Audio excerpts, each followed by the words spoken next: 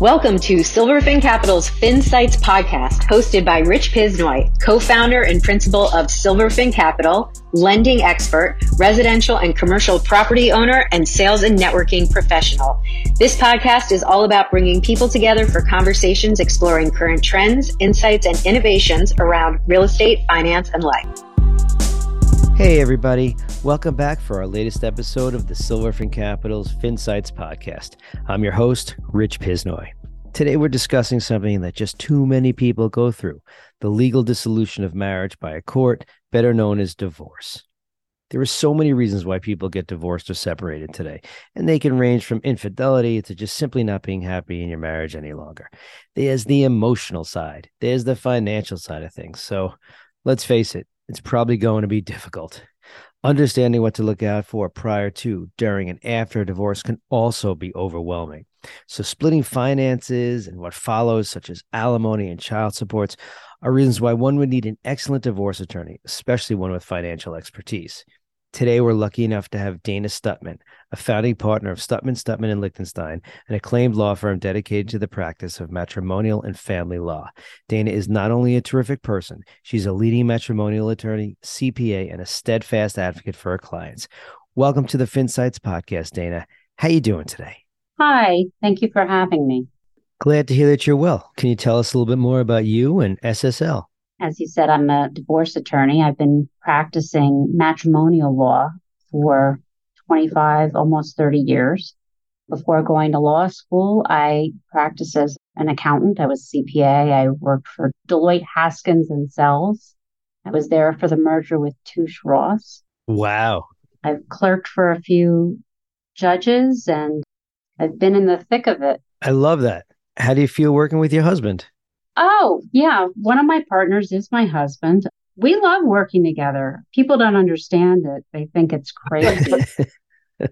We don't work on the same cases necessarily, but being in the same office space, since we like each other so much, it's nice. I get to see him instead of having to play phone tag or text. I mean, that's great. That's okay. You know, if you don't want to see each other, just close your door. Right.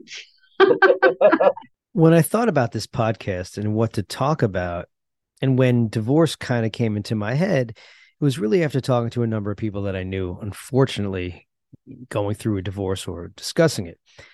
I was thinking to myself, if I were the person getting ready to file for divorce or in that discussion, who would be the first person that I should call? Would I reach out to an attorney, a CPA, a financial advisor if I had one? With you, actually, we get them all, which is so great. It's fantastic. So Dana, let's talk.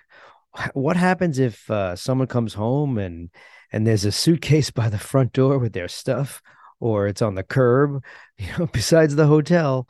Who do you call? What's the first step? Who's the first person you reach out to? If their stuff's outside the door or on the curb, I would suggest as a lawyer that you should probably call the police to make a record of it. But aside from that, I don't think that was your point. You'd want to call a divorce lawyer. Most people end up calling a friend that, one, can house them, but also most people call friends that they know have recently been through divorce. That is usually the first step they take, because hiring a divorce lawyer, and I just wrote a blog about this, it should be coming out soon, is a very difficult task. How do you find a divorce lawyer? A lot of people go to their friends, which frankly, I don't necessarily suggest is a good idea because everyone's situation is different. I would go to a lawyer that you know or that you work with and trust, because lawyers know who the better lawyers are. Well, you hope anyway. To your point, you sit there and you say, who do you reach out to? You reach out to someone you feel comfortable talking to. How do you find an attorney? It's asking others and someone pointing you to a direction and meeting with them as well. I can definitely follow where you're going with it. I guess now you find an attorney, you're sitting down, going through the story or the situation. How far into the discussion, or once you've been retained, are you discussing finances? I think a lot of times people want to talk about finances and money, but they end up talking about children, housing, or just the emotional side of things. He's terrible. She's terrible. We were once in love. Now I can't stand him or her. It can get all over the place. At what point do you say, let's take a deep breath, move the emotion to the side just for a second and let's concentrate on finances. Well, finances come up pretty early in the conversation, actually. I mean, there are three aspects of divorce that I parse it into. One is, of course, custody if there are young children or minor children, I should say. Two are assets and liabilities that need to be divided. And three is support, whether it's for a child or for a spouse. So 2/3 of that is money. And custody usually can be worked out fairly easily. And if it can't, it's a bigger custody case than it is finances. So finances really are the first part of our discussion. I'm glad to hear that it's discussed in the beginning. I think it's important for everybody to get their fair share. I mean, but at least in my opinion, people talk about this is expensive, that is expensive. I can afford this, I can't afford that. Obviously, they need to know a little bit about what they can afford or can't afford. Do you discuss things like financial audits? Is this something that you guys do, or is it something maybe that you source out? Well, we don't call them audits. There's three parts of a case. The beginning and the end are easy. Starting a divorce action and having an agreement or a trial, if you have to, is the end of it. But in the middle, what you do is what we call discovery. And I think your use of the word audit really, it's an investigation of the finances. Yeah, that's what I mean. Yeah. So we spend most of the time, the reason divorces take so long is in part obtaining that information. You want to go back several years to see the patterns of not only income, but spending patterns and expenses, and trying to determine future expenses that will be coming up. Because obviously, if they're children, their needs change over time. And future expenses in terms of if there's one parent that worked and one parent that didn't, or did but stopped working for a period of time, are they going to be able to find employment again? And how much do we believe they can make? There are a lot of issues at play. Oh, absolutely. It's funny. I wasn't thinking it to myself that every question that we have today was going to be specific, et cetera, because to your point, and you said this earlier, because everybody is different and every situation is different.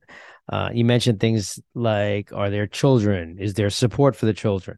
Once everything gets worked out with custody, et cetera, yeah, you had mentioned that then it's time to work out everything concerning financing. It made me think for a second, that when someone pays child support, if I'm not mistaken, it goes to the other parent to kind of use as they see fit. Hopefully it goes to the child or children. I'm curious, is there any thought to how that can be more direct to the child, maybe through an advocate or something like that? It's an interesting question, and it's not one that we haven't discussed within our firm, frankly. There are a few cases out there and very few that touch on the question, should there be an accounting of what that money was spent on? I mean, that's a tedious task. And whether or not it was spent on a child directly or indirectly by providing shelter or something that's good for a parent because the parent needs support for the children. I mean, I don't think that's ever going to happen, frankly. I get it. I bought lunch for the kid and I have to put that down on the list. I understand what you mean and that it's difficult. I just think about it maybe in a more analytical way. I sit here and I say someone's building a house and they want to take out a construction loan. There's an intermediary that pays the vendor and so on and so forth. I know that it's nowhere near as close to the same thing, but sometimes you go through that in your head, at least in my mind. Why not? Because you want to make sure the child's being taken care of. And that's the most important thing. At least that's what I believe. Most people will tell you that the amount of child support that they receive doesn't cover all of the expenses anyway. Right. I can understand that. So understanding assets and debts, for example, maybe I have you put on both your hats, your attorney and your CPA hats. First, we talk about debts. In your marriage, there are debts and assets, and I don't know if it changes with different states because different states have different rules. But you have things like IRAs, and there are penalties or significant penalties in these IRAs. Is it something that can be discussed for a future date? Is it somehow looked at, well, maybe we can work some sort of split from a different account to compensate for a retirement account? Is that something looked at? Actually, retirement accounts and pensions and things like that have some special rules that allow the transfer of those monies or securities if they're invested without being taxed. Ah, that's great. So that problem has been addressed and was addressed a long time ago to provide for the transfers as a outcome of a separation agreement or divorce. It's amazing that there are so many. I hate to say it like this, and I think everybody knows it at this point. So many people have gone through divorce. I read somewhere that 40% of the population is married. I mean, it doesn't mean that they're all divorced or 60% are divorced. It just means that 60% are now called single, if you will, something like that, which is pretty crazy to think, especially when you grew up and married was like, this is a done deal. It was almost taboo to get divorced. I know times have changed, and it doesn't mean it's right or wrong. It's just it is what it is. Yeah, I think divorce has become a lot more accepted, probably since we were young. I would agree with that. You mentioned that there are rules now for IRA and for IRAs and certain types of assets or other retirement accounts. What about like stock options? So, stock options have a lot of different layers to them. Usually, the big issue with a stock option is that someone with a stock option usually obtains the stock option as compensation at a company where they're working. And the stock option usually vests over a period of 3 or 4 years also. So they may have been awarded the stock options, but they might not own all of them outright yet. But they were awarded them while they were working during the marriage. So there's a calculation that is applied in New York. I only do New York law, so I cannot speak to the other states and you referred to that earlier. But in New York, we have an equation where the life of the vesting, let's say it's 4 years, is the denominator. The numerator is the life of the start of the vesting, which was during the marriage, to the date that you file for divorce, which is the end of the marriage. You take that, and that's what we call the marital portion, and then you divide that usually in half. I mean, that makes sense because essentially just from a time standpoint, when someone's married to someone else, that they're entitled to these options at some point. I think that there's a limit to what they essentially can get. It's amazing what happens when we talk about all the different nuances that come into play from the financial side of things. And the reason why I asked that question about stock options is that, to me, it's a little unique. It's not something that everybody has. It's kind of interesting that there's already a rule in place for the stock options right now. I do love the fact that you can think about that right off the top of your head. It's great.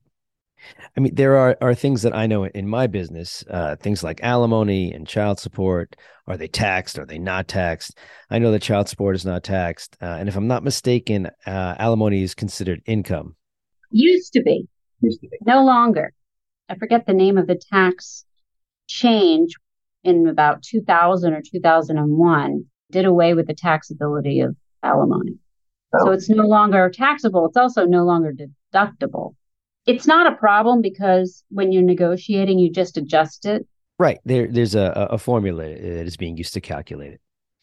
It's interesting from a timing standpoint or length of time. Is there a general idea of how long, and I know this is a tough question, but how long a divorce can take? And the reason why I ask that is I have colleagues, I have friends that have gone through divorce, and sometimes it's taking forever, and sometimes it's been really super fast. I'm not talking about mediation. I'm talking about with legal, with attorneys, real cat-scratching divorces that have been quick. And I think people can be concerned from a financial standpoint about the costs involved in the divorce. If someone were to say to you, Dana, how long is this going to take? I hate him. I hate her. We don't have any children. I just want them out of my life. Well, if there are no children, I can guarantee it'll take less time than if there were. When you say happens real quick, I mean, well, I guess I'll give you an example. Person A that I know had their stuff at the front door, and basically, I would say in a couple of months. And these people have children. Custody was done, and they're just about finished going through the asset litigation or discovery was quick, and I think ultimately they wanted to move on as fast as humanly possible to get it done. I don't think there was much in the, you said I could have the house, I want the car, you want the dog, I want the cat. I think it was kind of, let's literally rip the house in half and get going. I mean, it was pretty quick. And I would say it was probably done in under 6 months. That is fast. Yeah. I mean, it was really fast. What do you think is the holdup? I mean, and to be fair, I don't mean all the back and forth. We all, we all have wants and needs, but I mean, is it the courts? Is it the couple, the attorney, all the above? And just more of a general idea. I'm not saying anybody specifically at fault. It's just that certain things take time when looking at things like this. And, it's hard to figure out what takes so long. What are your thoughts? There's a lot of reasons. It's a great question. Why is this taking so long? Usually it's because psychologically one person isn't ready to let go. But coupled with that is often the case, but you can't say, no, I'm not getting divorced because there's no fault divorce now. So the time it takes to get into court, the decision it takes to go to court and spend that money and be subjected to the court system, which is not nothing, finding attorneys, and attorneys have more than one client. It's not about necessarily we can write a proposal and send it to the other side. It's we have to meet, we have to put the proposal together, you have to review it, make sure you like it, we have to discuss it again. And even though that might take 5 or 10 hours in total, it could take weeks to find the times to put the work in and to make the meetings happen. And that cycle happens over and over again with coordinating with opposing counsel and having them coordinate with their client. And then you go through this cycle several times in trying to negotiate before you go to court. When you go to court, you add the court's calendar. And the courts are in New York, in Manhattan, where I practice predominantly. I practice in Nassau and Suffolk and Westchester, plenty of other places. But the courts have 400 or 500 cases. I have applications in court right now, and they've not been decided. And my clients are sitting in limbo, wondering what their budget's going to be on the interim basis until the divorce is over, because they need a budget. They need some support, some temporary support during the pendency of the action. The last thing that will drag things on is you do need the information, as we discussed before, to figure out what exists, what their value is, what the income was, what the pattern of spending was in the past, and what might happen in the future. And obtaining that information, sometimes you need to go to the banks or the financial institutions, and they have no reason to put that at the top of their list. Gee, there's only a couple of reasons. I mean, it's a problem. You had mentioned something, actually, you mentioned many things when you were talking. I think you stated in New York, there was something called no fault divorce. I guess so if one party or if someone's trying to hold it up, can you clarify exactly what that means? Well, there may be no fault divorce, but there are ancillary issues that need to be addressed in order to be awarded a divorce. So you can't prevent a divorce from happening, but you can certainly stall by making it difficult to take depositions or to obtain what we call discovery, but meaningful documents. Has there ever been a time where a court says, hey, mister, let's go? Because the courts are so inundated, they're not as interested in moving it quickly. Well, I wouldn't say they're not interested, but they're full up. Yeah, I guess that makes sense. The other thing that you mentioned, a plan. Do you guys put anyone in touch with, or do you have a discussion with the client about adjusting lifestyles or some sort of financial plan? I mean, basically saying, this is what you have as a budget. And again, I know that you're representing them from a legal side in a divorce matter, but is it something else that you guys discuss? No, I think it's very important for them to figure out what is possible given the law. What exists? Is there a house? Is there a pension? Are there brokerage accounts? Are there other assets? What is there? And then realistically, based on the law and what type of support, a range of support that may be in the offing, what does that mean for their future? And I think that we talked about how do you drag your feet? And one of the things I said is some people aren't just ready to get divorced, but facing those issues causes an enormous amount of anxiety. Oh. And nobody is ready to say, okay, I'll live on less. I always say it's easy to go up in lifestyle. It's very hard to go down. That is true. It's very difficult. Now the realization occurs that, wait a second, you have separate residences, separate bills, separate this, separate that, and then you can get into debt. What happens when debts, and maybe it's the same as assets, but what happens when debts are in one person's name? Does it matter when that debt was originally taken out? Sometimes there's student loans, etc. Well, it depends on a lot, but the title in which something is held in New York is not a factor. So let's say you have a house that's owned by one person and the mortgage is held by one person. It could still be marital property, depending on what funds were used to purchase the house, if they were earned during the marriage. But for debt, if you have student debt that you had prior to the marriage and you still haven't paid it off, it's your debt. It stays separate. There are two concepts in matrimonial law: separate property and marital property. And marital property is just about everything that separate property isn't. And separate property is about three things in general. I'm being very general. It's property someone owned before they were married and kept separate. It's inheritances that they received solely, that they kept separate, and gifts they received from someone other than their spouse that they kept separate. I see a lot of this in my business. People have separate accounts, whether it's from gifts, inheritance, etc. It's funny, what we see a lot of is we want to buy our spouse out of the house loans. It's kind of a rhyme, spouse out of the house. We get that a lot. The only thing that happens is that, income can take a hit depending on the situation. And that person may no longer qualify to buy the other a person out of the house. So for us, it happens late though, and it's already been discussed, and so is going to buy me out, and I'm going to get the cash that I want or need, and all of a sudden they have to sell because the situation wasn't vetted. Meaning, when I say vetted, no one found out if they can afford it or qualify based on the new terms, after divorce. It leads into, like, regarding spending is so if I'm getting divorced, is there something in place that can prevent someone from going out and spending thousands of dollars, on a credit card? You know what I mean? Oh, it's a problem. Removing someone's ability to spend in the way they did during the marriage and buy living expenses is a big, you can't just do that. On the other hand, if someone, and this happens a lot of what happens when people get divorced is one person says, I just need to feel good. I don't think it's necessarily on purpose trying to rev things up. Sure. I just need to feel good. And they go on a shopping spree to try and feed their emotion. And it comes up quite a lot. Then you have a reason to at least place a limit on a credit card. I see. Or say, I need to take it away and I'm going to give you an allowance instead. Or you have to go to the court and have the court decide, which will take forever and is costly because the lawyers have to draw up papers and appear. But it happens quite a lot in that order. It's not an easy thing. That's why people need someone like yourself to help. This is what it comes down to. You want to be able to protect yourself and work with somebody that knows all of this stuff.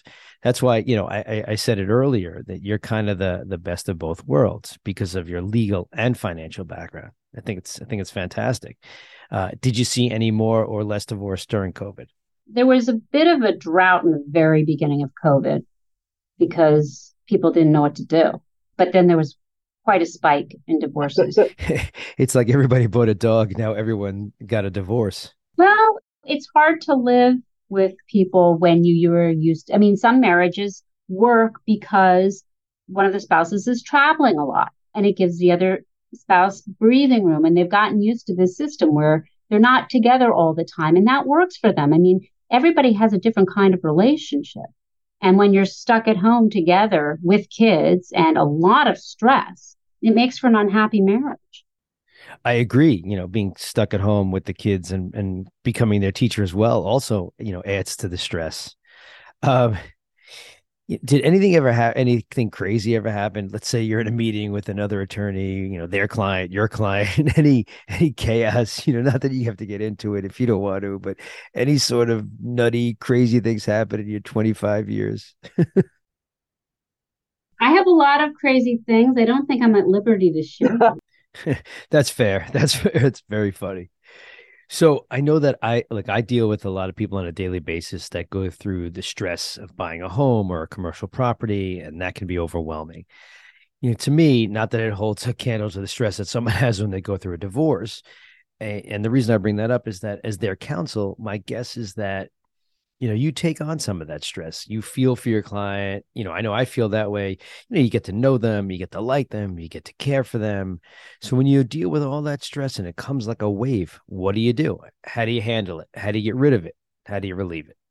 Well, I usually end up yelling at someone. But no, I mean, people who come into our offices are emotional and they're trying to get rid of their bad feelings constantly.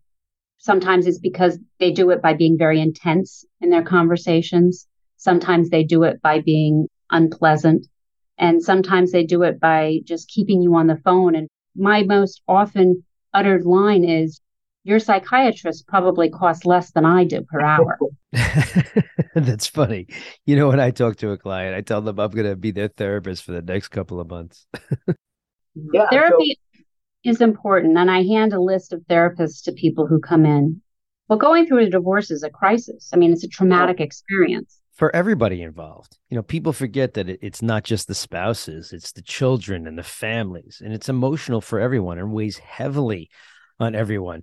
Just another reason why, in my opinion, that as long as the children are being taken care of and everybody gets a fair share, maybe it eases things a little bit. It's interesting that as like years go by, you watch a lot of divorces. You see the former couple may actually become friends again, especially when there are kids involved, because they're going to always be involved. I guess finally, if I had a question for you, is there anything in particular from a financial standpoint, other than the general, if you were thinking about getting divorced or beginning the process, it may be important to look at X instead of Y? It's only tough because it depends on the facts of that situation. There's so many different things. What's important to one person is not important to another. Yeah. But I do think that understanding your finances, there are too many couples where one person runs the financial side of the household and the other person relies on that. And that's fine. And it's trust. It can be very good. I mean, there are cases where it's done intentionally, but I think it's really important for a person to get to know and understand the income that comes in, how money is spent, whether money has been saved, and what the future really looks like. What's it going to cost to live on your own? If there are children, what will their needs be while they're home before they go off on their own to college or otherwise? But the finances, understanding the finances is critical. I think that's such a great point. I can equate it, to my business. We see tons and tons and tons of couples that say, oh, my wife handles that. My husband handles that. This one handles that. Literally, a person can rob them blind because they just don't know about the finances. It's a great point. It's great advice. That's fantastic. Ultimately, Dana, I think this is the perfect way to end. You're awesome. I didn't realize that I've known you for just about 15 years, and this was such a treat for me because it allowed me to get to know you even better. Let's hope I don't have to call you for a different reason, but thank you again. I'm so impressed about what I know about you, what I've read about you and your firm. Again, thanks for coming on and letting us get to know you better. Love to the kids and the family. This was so much fun. Thanks again. Right back at you. But we also want to thank the listeners, the viewers. We do hope everybody enjoyed the conversation.